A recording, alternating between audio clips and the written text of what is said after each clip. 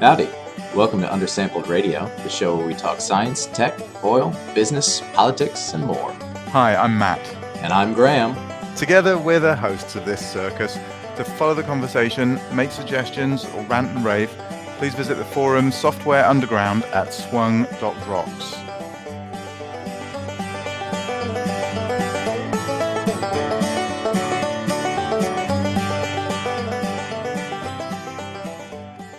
On average, people who swear a lot have a larger vocabulary, I'm told.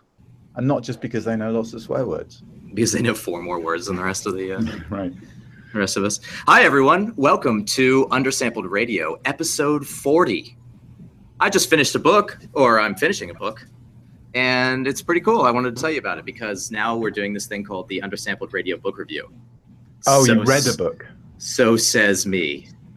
I thought you'd just finished a manuscript. No, I'm consuming. I'm not creating. Okay. The name of the book is House of Mondavi.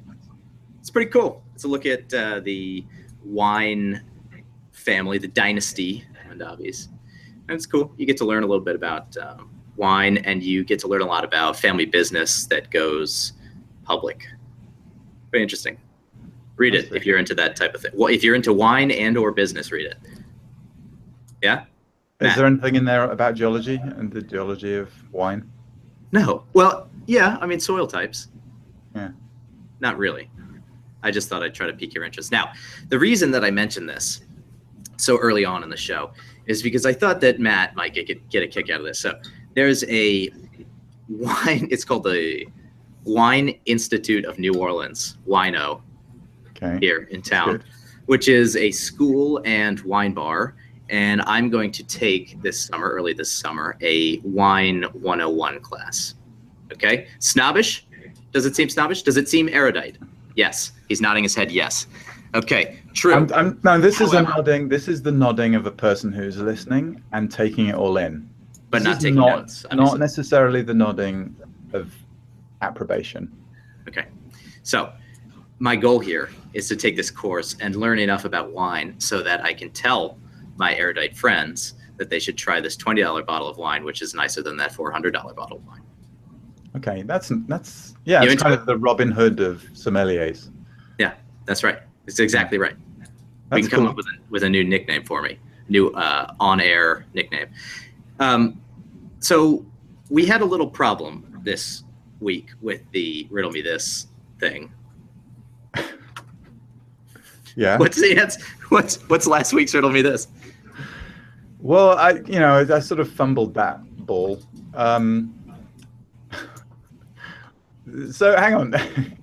Just go back to the book for a second. So you mentioned the book because of the course, but was there a reason for mentioning the course, or that's just like this is? No, I just thought you would be into it. No, I mean you seem like the type of person who's a Robin Hood of many characteristics. One of which being software. Yeah, no, I'm one of these people who's quite skeptical about wine appreciation. Yes. I just think wine's either sort of nice or it isn't, and I don't know. There's a bit of black magic around it, right? Data. And a lot of and not a lot of data, and a lot of sort of how you feel in the moment and all of that. Just the context of your wine drinking. You just say light a candle and pull the cork, eh? Exactly. Okay. Exactly. Well, then I apologize for mentioning it on air, and I'll even edit it out. It's perfectly fine. No, I won't. So going back to the riddle, I sort of fumbled it a bit last time and didn't articulate a riddle particularly well. But at the end of the document that I dropped in github.com/softwareunderground/undersampled-radio. I'll put that in the show notes. There's a notebook in there called Mineral Names Silliness, and it descended into just basically trying to make a long list of mineral names that only use a few letters. And what did we come up with, Matt? The best I could do was Satiniite, ice, Taenite, tin, and tintisite. And how did your constituents feel about you using ice as a mineral? It is well supported. the evidence for ice is a mineral. Ask John Lehman about it. There's much. Should I only ask him? Should I ask anyone else or just him? I don't know. There's got to be an expert somewhere. But that makes water lava. Yes, that's true. It's delicious. Which is quite pleasing. Delicious. Hey, I see you don't have a single bullet point here in the notes. No, I don't. But I did want to mention something. If I can just slip one in. Let it rip. I just relaunched on Software Underground an appeal for chapters for a forthcoming 52 things you should know about X book on geocomputing. So if you or anyone you know, would like to write a chapter, a very short essay, like 750 words, on geoscience and computing, any issue really, and the books are about sort of what I call pub stories. So the stories that you normally tell in the pub, not necessarily things you would normally write a paper about. If you go again, github.com/softwareunderground/52 things, all the instructs there for like making a submission or reviewing someone else's essay, which would also be greatly appreciated. This is going to be the first time we've sort of tried to do a decent job of peer review. It's normally basically just me and Evan reading through stuff. So if you'd like to review, that's also welcome. And yeah, I'm hoping to get the book out before the end of the year. So that means we'd like to get essays in before the end of June. Cool. There you go. Got it. There is, before we introduce our guest, I forgot, there is the first thing on the list was I do have an actual news bullet point, which is we opened remote participation registration for the June hackathon in Paris. So sign up, and if you have questions, talk to me, and you know where to find me. And if you don't, you know where to find Matt. Matt, introduce our guest. I will. Caitlin Salem. Caitlin, welcome. Hello. Welcome to Understandable Radio. This is the first time we've met, Caitlin, either of us, Yes. and it's a pleasure to meet you and have you on the show. Thank Nice you. to meet you. I basically just came across your awesome videos, Kate, on your Kate Tectonics YouTube channel, Which is Yes. linked in the show notes. linked in the show notes. Please, listener, please go watch Caitlin's videos. They're really, really, really great and quite idiosyncratic and unusual. And so you won't have seen anything like it before. Where are you, Caitlin? Well, first I'd like to say, for the record, I am also on team Ice is a Mineral, just to put that out there. Awesome. We've actually just had one of our listeners post a reference to ice being a mineral here in our Slack channel. So, yeah, Good. you guys are right. I'm drinking lava. Go ahead. So I work for a production company called Cinema Studios, and we're in Missoula, Montana. And my friend Michael Aranda, who also does various things on YouTube, is the director of Kate Tectonics. Okay, awesome. So I've driven down from Calgary to I used to live in Calgary, so we drove once to Yellowstone. So we went through Helena, which I really liked as a little town. I went for a really nice run up a really nice hill. So that's pretty much my only point of reference. Whereabouts are you? So Missoula is like an hour and a half west of Helena. So with respect to the hill, we'd say about Right an hour on and the 45 edge minutes. of the Rocky Mountains. Right, so it's right into the hills. It must be a very beautiful area. It's amazing. I love it. Yeah, awesome. I really miss the Rockies. Are you crying? I think Matt's crying. I get a little bit choked up about it. Change the subject. Caitlin, the videos are awesome. Why do you only have how long have you been doing this? There's only 2 videos up there. I need more. So I also want more. I want more right now. So the process of this has been, and being in a production company, we've also been trying to like start the production company up, and being an entrepreneur's indie company is not an easy thing, we're finding out. So as part of that, the main funding that we've gotten for Kate Tectonics has been through a grant that Montana provided for us. The Montana Film Office has a grant called the Big Sky Film Grant. So we received that to produce 10 episodes of Kate Tectonics.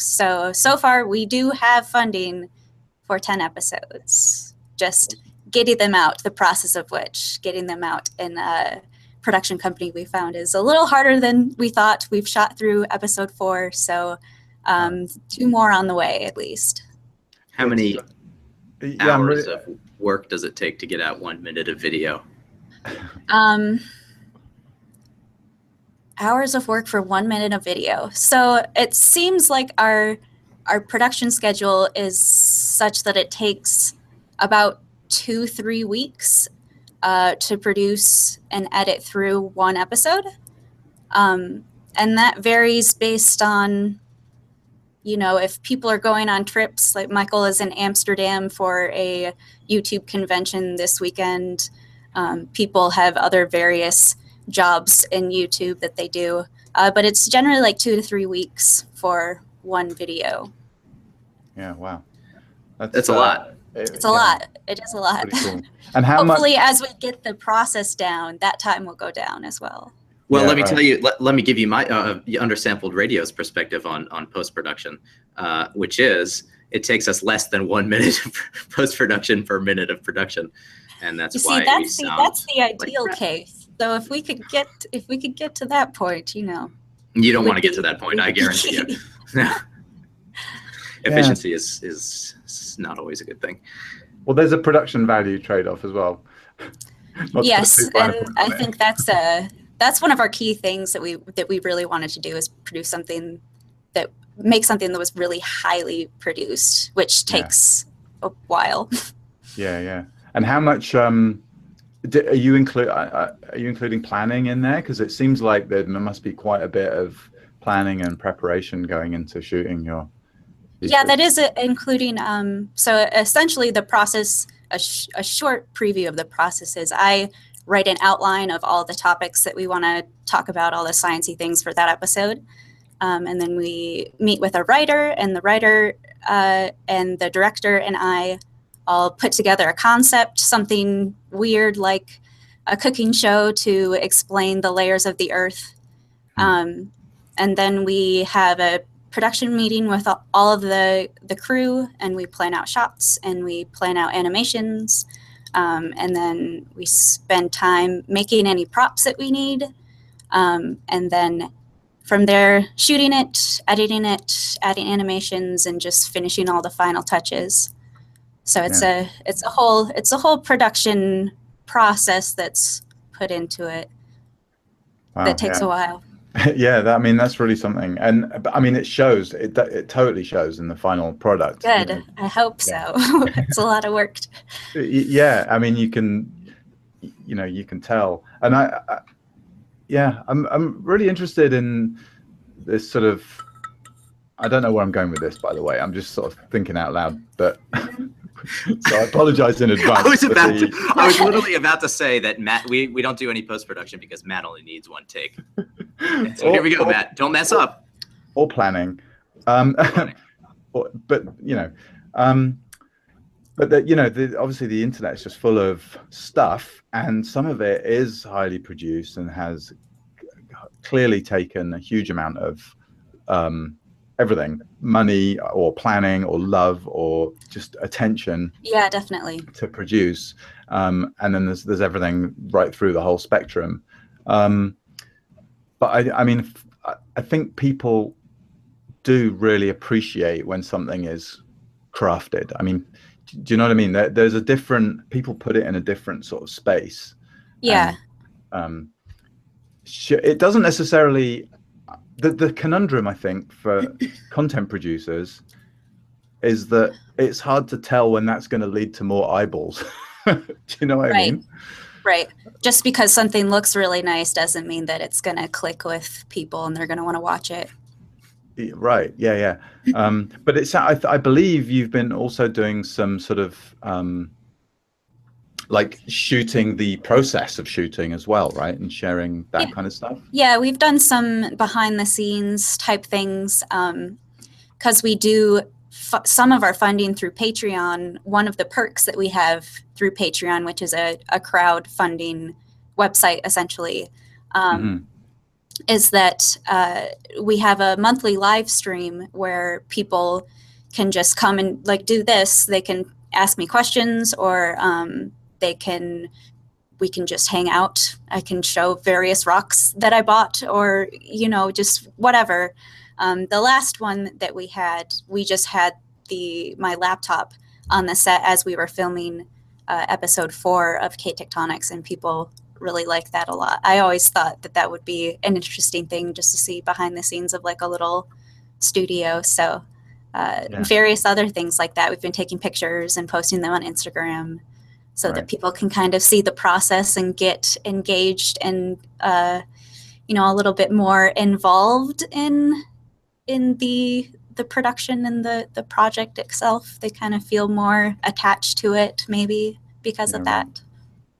So if you want to see some of the behind the scenes videos, and if you would, more importantly, like to support the K-Tectonics project, go visit we have a link on the show notes. You can visit their Patreon site and cough it up. Yeah. Like, what do you think, how's the Patreon thing going? And do you think, you know, I think again, when people look at the web as a way to support their business, it's like, is it a marketing thing? Is it a sales channel? Yeah, I think like how creators online make money is always a question that people have when they find out that you make content online. And for a long time, there wasn't really a good answer for that. Like, luckily, most of our funding right now is through that grant. But something like Patreon, the community can contribute directly to things that they like. You know, it's not through ads where it's just various things that they may or may not enjoy, and then we get a cut of that from YouTube. It's, you know, I really enjoy this thing. I want to help them do more of it. So there are a lot of online creators who I know wouldn't be able to do what they're doing right now without Patreon.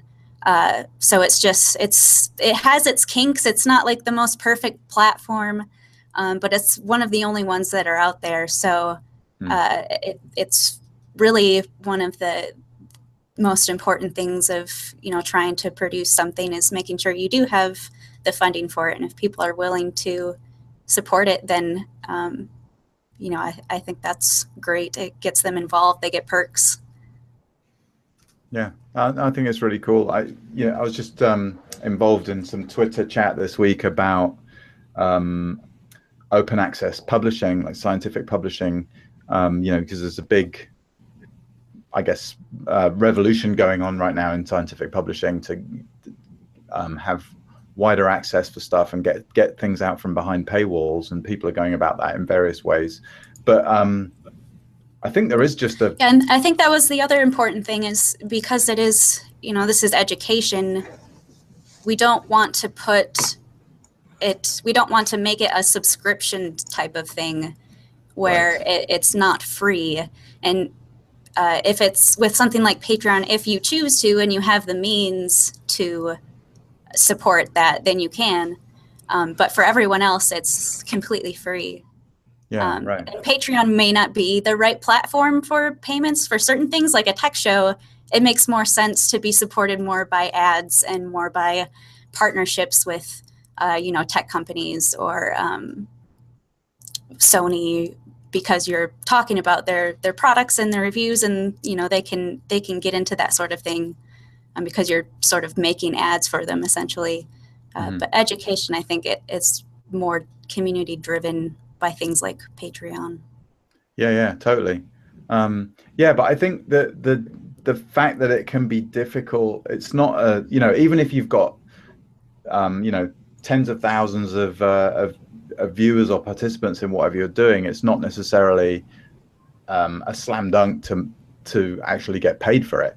And that the process of sort of educating the consuming community, if you like, the people who this stuff's actually aimed at and for, the process, the sort of cultural change that needs to happen is, I mean, it is underway.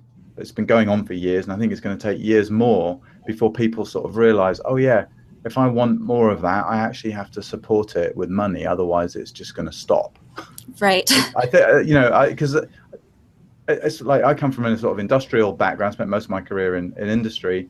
But I think the same thing happens in academia, where people sort of take a lot of stuff for granted. You know, it's just like, oh no, that's there, that happens. You know, this journal arrives, I get to read it. And actually, you know, that's taking dozens of people, human effort and money to make. And the internet sort of, I guess, sorry, I'm rambling a little bit, but I mean, the internet very easily makes things free and available. And so right. And I think we are careful, starting to see some of that in like the consumer world, where, you know, cable, it used to be you get 100 channels and you don't want to watch any of those channels, but maybe like 3 of them. Now you have the option to be like, I want to just pay for HBO and I can just have HBO sort of thing. So I think people are kind of like, not exactly the same thing, but, you know, like we're being able to say exactly what we want and be able to just support those things and not kind of be given other things that we don't necessarily want just because people think that we do. Yeah, totally, exactly. The videos are awesome, and it seems like thank you. You could have used any content subject matter you wanted to. Why geology? So I had the knowledge already. I studied geology at, well, technically geoscience at the University of Montana. And as I was there, there's already this community of YouTube creators in Missoula.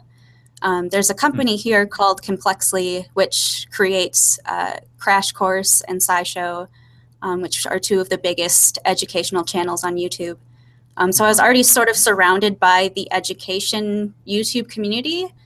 And in looking for geoscience and geology videos online, I never really saw anything that was aimed at more of like the general public and that was highly produced. There were things on, you know, more specific things using jargon and may only be accessible to people who already know things about geology.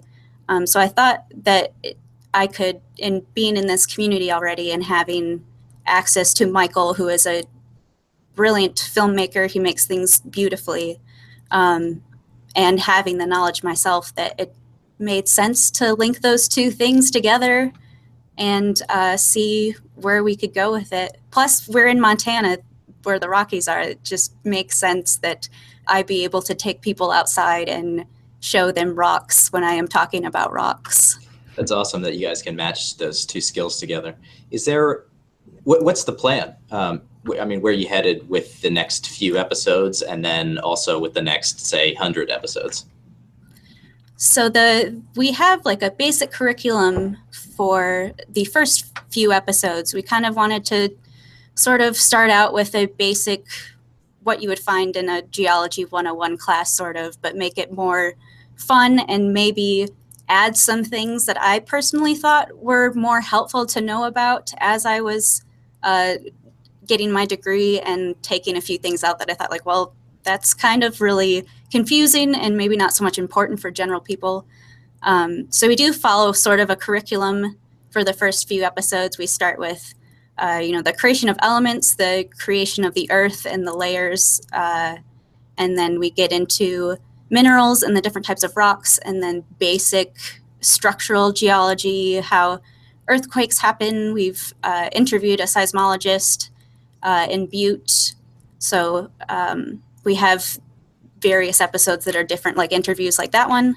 And then for the future, I'd love to just, you know, wherever there's a cool thing there are a bunch of cool places in Montana even to just go there and reference some of the earlier episodes that we had and talk about specific things and actually see them, because it's so much different, especially with geology, to have hands-on things to explain concepts that you talked about previously, because it is such a hands-on science. So to just visit more places, and if somebody has like a cool rock that they found somewhere, do like little sections and episodes where somebody like sends in a picture of this rock or sends me the rock, and we talk about that or something. So it going as far as even just general geoscience, I think we could just make videos on pretty much anything. That's excellent. I love the idea of bringing on experts to sort of communicate, like use the show as a liaison to the general public. Right, because I'm not an expert. I have an undergrad degree in geoscience, so I just know how to maybe portray it better than the general person. So definitely being able to bring on people who have experience and more knowledge than I do in certain things is super interesting, because they have their own stories and knowledge that they can share beyond me. Matt and I have been thinking recently a lot about science communication to a lay audience. And one of the things that we've been doing to gather ideas and opinions about how to do that effectively is crowdsource, brainstorm, and just ask a lot of questions. Do you find that do you get pretty good interaction on YouTube? I mean, do you have a nice audience participation back and forth? There's actually not, I get most of my participation from forums, like on Reddit, because it is sort of the general public that's watching my YouTube videos. Most of the comments are like, this is really amazing. This was super interesting. I didn't know that. There are some times where people ask questions that they don't know about something. And so we may run with that. Like if somebody asks, how do earthquakes work? Be like, oh, well, we'll write an episode on that. Or like, why is obsidian glass? And then write an episode about that. So having the community for ideas and involving the community as much as possible, I think is a good way to involve the general public and make it feel less about the science and more about what they need from it. Yep. Yeah, nice. Have you have you always had this sort of storytelling streak and the desire to share geoscience or science in general with the general public? Maybe not science in general. I've always really liked sharing stories. I've gone through phases of through college of being a film production major, being a English major, being a chemistry major. So I've always just been interested in both storytelling and science, I guess. So it never really occurred to me until I was in college and watching some other YouTube videos. I was like, oh, I can put these two things together. That's awesome. Yeah. That's cool. And what about the sort of entrepreneurial streak? Is that something you've always had? No, not at all. I never thought that I would be in any sort of business situation. Right. But it is a lot of fun starting from scratch and kind of making everything a certain way and just kind of having like that feeling of being a part of something that is growing is really cool. Yeah, I hadn't really experimented much with entrepreneurship either until I set out like 6 years ago.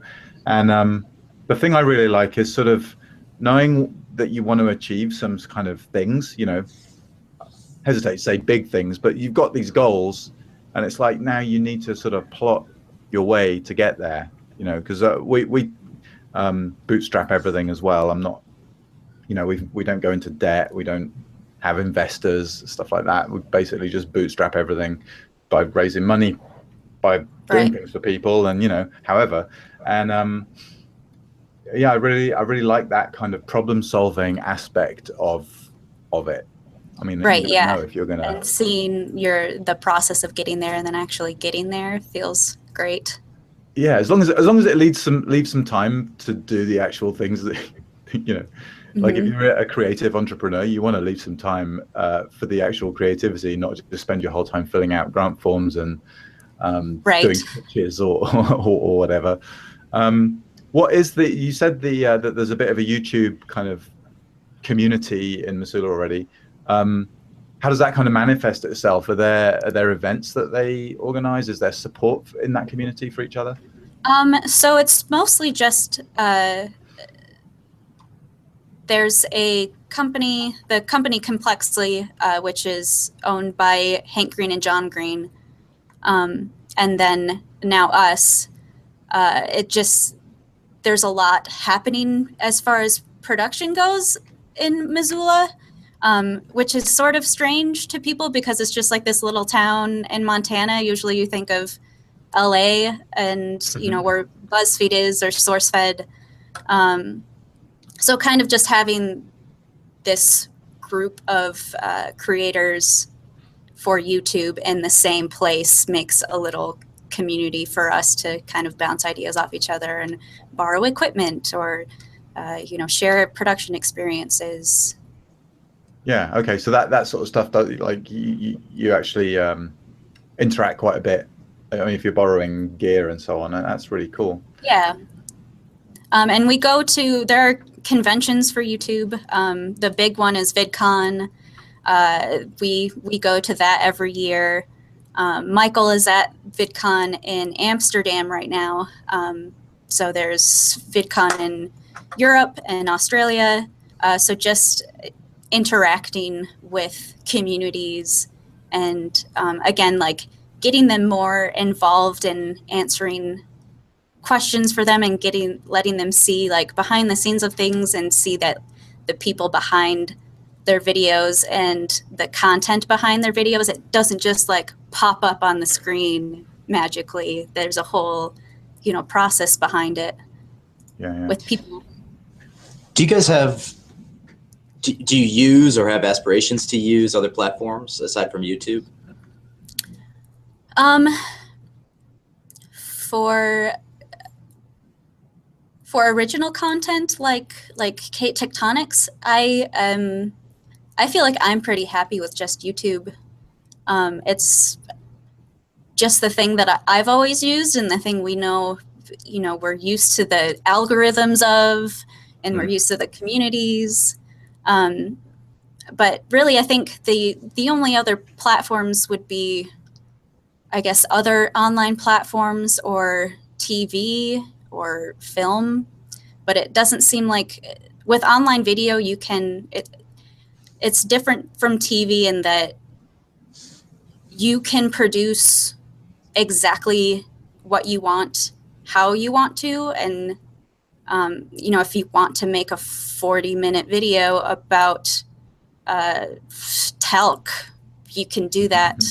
And there's no production crew standing behind you being like, I don't know if people are going to like this, when it ends up getting like 1 million views and they don't know what they're talking about. So I think online video is a different platform and is a good one, especially just YouTube in general for like free education. Yeah, right. It's interesting to hear you say that. Having no experience in that world, I would imagine that the creativity quotient is governed more by investment and sponsorship than the hosting platform that you use for the actual product.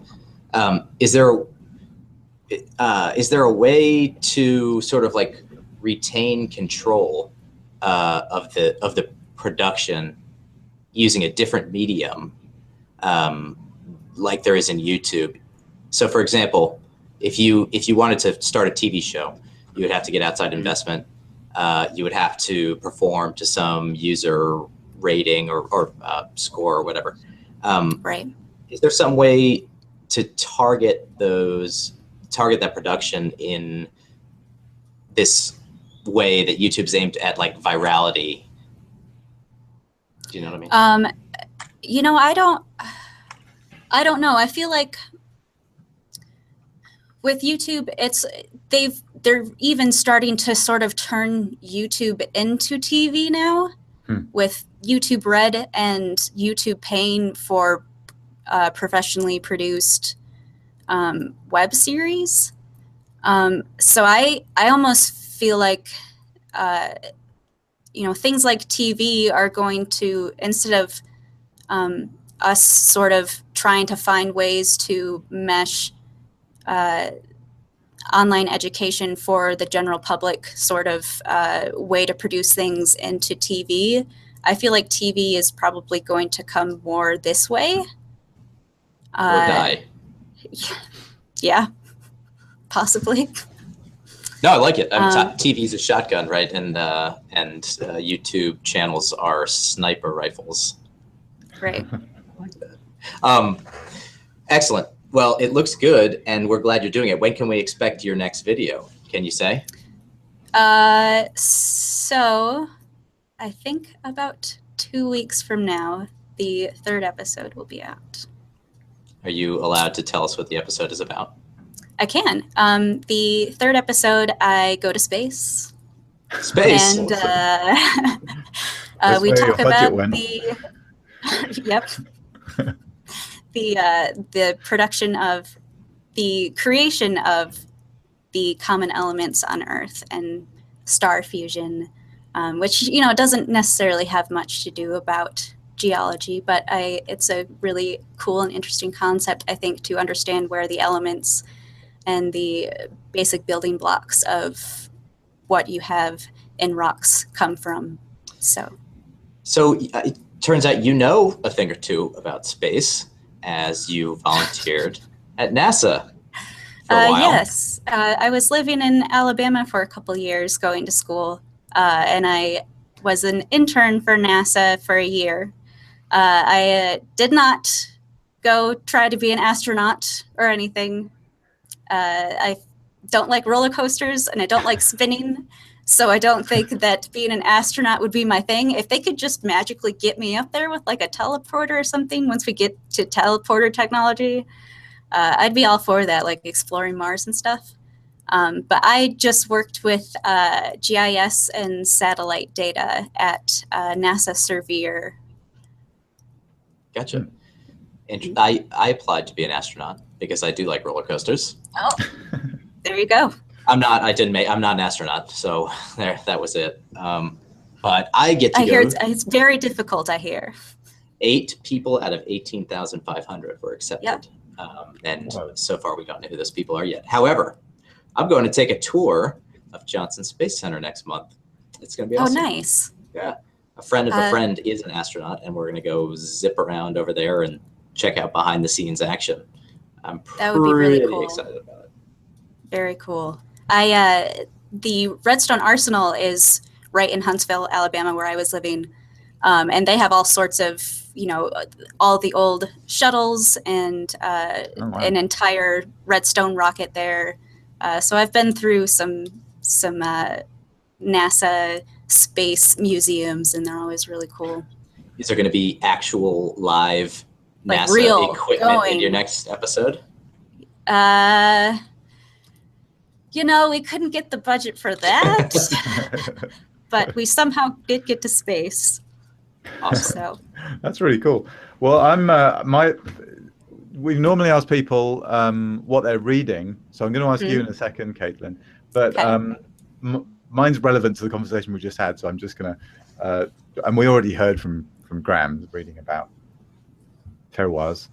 I'm reading "Packing for Mars" by Mary Roach. Have either of you guys read that book? I haven't. It's really good. Have you read any of her books? Mm-mm. Do you know who I'm talking about? I don't. I think her others are called Gut, Grunt, Bonk. She's a journalist, and she writes about somewhat sciencey subjects. So like Gut, I guess, is like the journey through the alimentary canal. It's a delightful subject. Packing for Mars is about astronauts, and it's very readable. She's a very good writer. Real life, And- nonfiction. Yeah. But very engaging, and all the kind of just interesting stories about, like, how do they find out what happens to people when they spend 3 months not moving, Right. and what happens to a person if they don't shower for 6 weeks, and just stuff like that. And yeah, being an astronaut sounds pretty horrific. I get like motion sickness, so I'd be totally out. Yep, that Wow. is me too. Would really Well, not I'm enjoy. looking for a new book, so I'll read it. It's Yeah. really good. Highly recommended. So Caitlin, what are you reading at the moment, if anything? I've got a couple books that I'm reading right now. The first one, I'm a couple chapters into Ready Player One. Ah, I'm reading. yes. Very good so far. You like it? I do. I Hmm. like it a lot. I only read that a year ago or so. But, I believe it's coming out as a movie, which is why I wanted to get it read. Yeah, that is also why I started. Bad reason to kind of read a book, but that is also one of my main reasons for wanting to read it. And then last night I just got a origami book, so I'm reading about different types of origami. What, like I a feel history like of? we're about to see origami in the show. Oh, maybe we'll Ah. put little Easter eggs in the set. Awesome. Yeah, right. People can find them.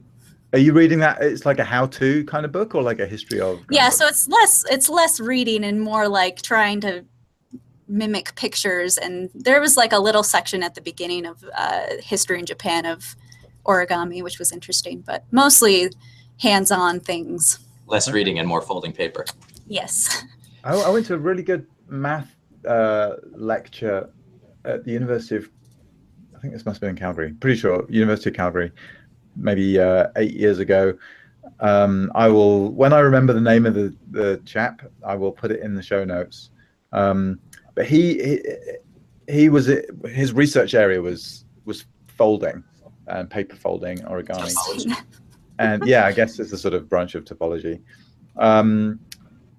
But now I can't remember if he was involved in this proof, but it was around about that time that someone proved that you can make anything out of with origami. Essentially, you can make any 3D shape by folding, which I guess is a big deal if you're an origamirist. Yeah. So, I'm interested in making all the shapes. So Right. Caitlin, we've But, been doing. I mean, yeah, it just always struck me as a really hard thing to do, to say, here's a 3D object. How, like, I can how do see you how make can follow 3D some from 2D? instructions. But yeah, basically trying to like essentially reverse engineer a 3D shape by folding just seems like an incredibly hard thing to do. especially in like 10 and 11 dimensions or whatever they're doing. No, I think whatever his name was, he was just talking about regular 2D folding folding a 2D manifold in 3D space, I think. So, are you ready for Riddle Me This? Oh yeah. Are you ready? Yeah, I nearly panicked there when I thought you were going to say, "Come on then, Matt, what is it?" But No, it's you. me. It's You're me up. today. Me this week. That's right. Caitlin, so feel free to answer this live on air. Okay. If Caitlin answers this question live on air, we're canceling Riddle Me This. Please, Caitlin. It's Matt's only hope. Okay, there's two questions. Okay, this is terrible for a radio show. I don't know why we're doing this. Okay, what is this? Okay, so I'm going to spin this thing around in front of the camera. Hopefully the autofocus is working. Okay, and everyone who's listening to this as a podcast should now stop and go to YouTube and see this thing and tell Are me we what it allowed is. to ask questions? Nope. Ah. And the harder part of the question That was a is- question. That was question number one. Oh, yeah. And the harder part of the question is, when was it built? So I will give a hint about when was it built, especially because I'm not sure if this is going to show up on the camera very well. This thing is cast brass, the outer casing of this thing. So hopefully that gives you a hint. That makes a satisfying thud when you put it down on the table. Yeah, that's heavy. Secondarily, I'm gonna rip this thing apart this weekend on my bandsaw, or maybe with a torch, and take pictures of it, and show you what's inside. I'm gonna post it on. I almost impaled myself with I whatever guess this it's thing probably is. unbreakable. Post pictures on Twitter. Oh, also, there's pictures on Twitter. I should have probably thought of this. If you want to see pictures of this thing, if you're listening to this radio show on the radio, you can go to my Twitter feed and see pics. Which I think immediately answers the first question. Okay, so hit number 2 is the first answer is on Twitter. Okay, going so- to Twitter. Matt, we're talking about origami. Origami. I think Origami. is how it's pronounced. Yeah. And it's all very fascinating, especially in 11 dimensions. But the question I want to ask you is, oh wait, hold on, we didn't do the rest of it yet. hold on. Let me hold off the origami question. It's too late. Caitlin Salem, thanks for joining us on Undersampled Radio today.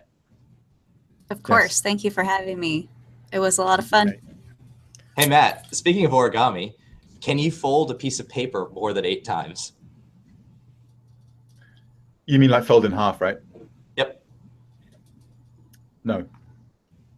Sign us off. Well, that's all from us this week. Yeah, thank you again, Caitlin, for coming on the show. I hope you'll come back. Maybe we'll get you back when you've done some more of these videos, and we can see we can like count up all your views and read some of the comments on your YouTube videos. Yeah, that would be awesome. Hopefully they're all good. Yeah, I mean, just as a sort of final little question actually on comments, because I wanted to ask you earlier, you don't, I mean, some people get a lot of abusive or nasty stuff on YouTube. I've never experienced that with stuff I've put out into the world. I hope you haven't either, but the comments I saw on your stuff look awesome, supportive. It seems like, thankfully, the community that we have so far has been super positive and supportive. I think we've only ever had 1 or 2 of the hundreds of comments that are on it that have been negative. So you never know how that changes when you start getting more views, because then you just started getting everybody watching it. But so far, it's been super positive. Yeah, because I meet people who say, you know, they're kind of afraid or whatever of putting stuff out there on the web and I'm just like, yeah, the community is really supportive. So anyway, I wish you the best of luck with the rest of that series, and we look forward to seeing the next one in a couple of weeks and those thereafter. Thanks again. Thank you. And that's all, I guess. We'll be on next week with another guest. We don't know who it is yet, so you have to tune in to find out. Look forward to seeing you then.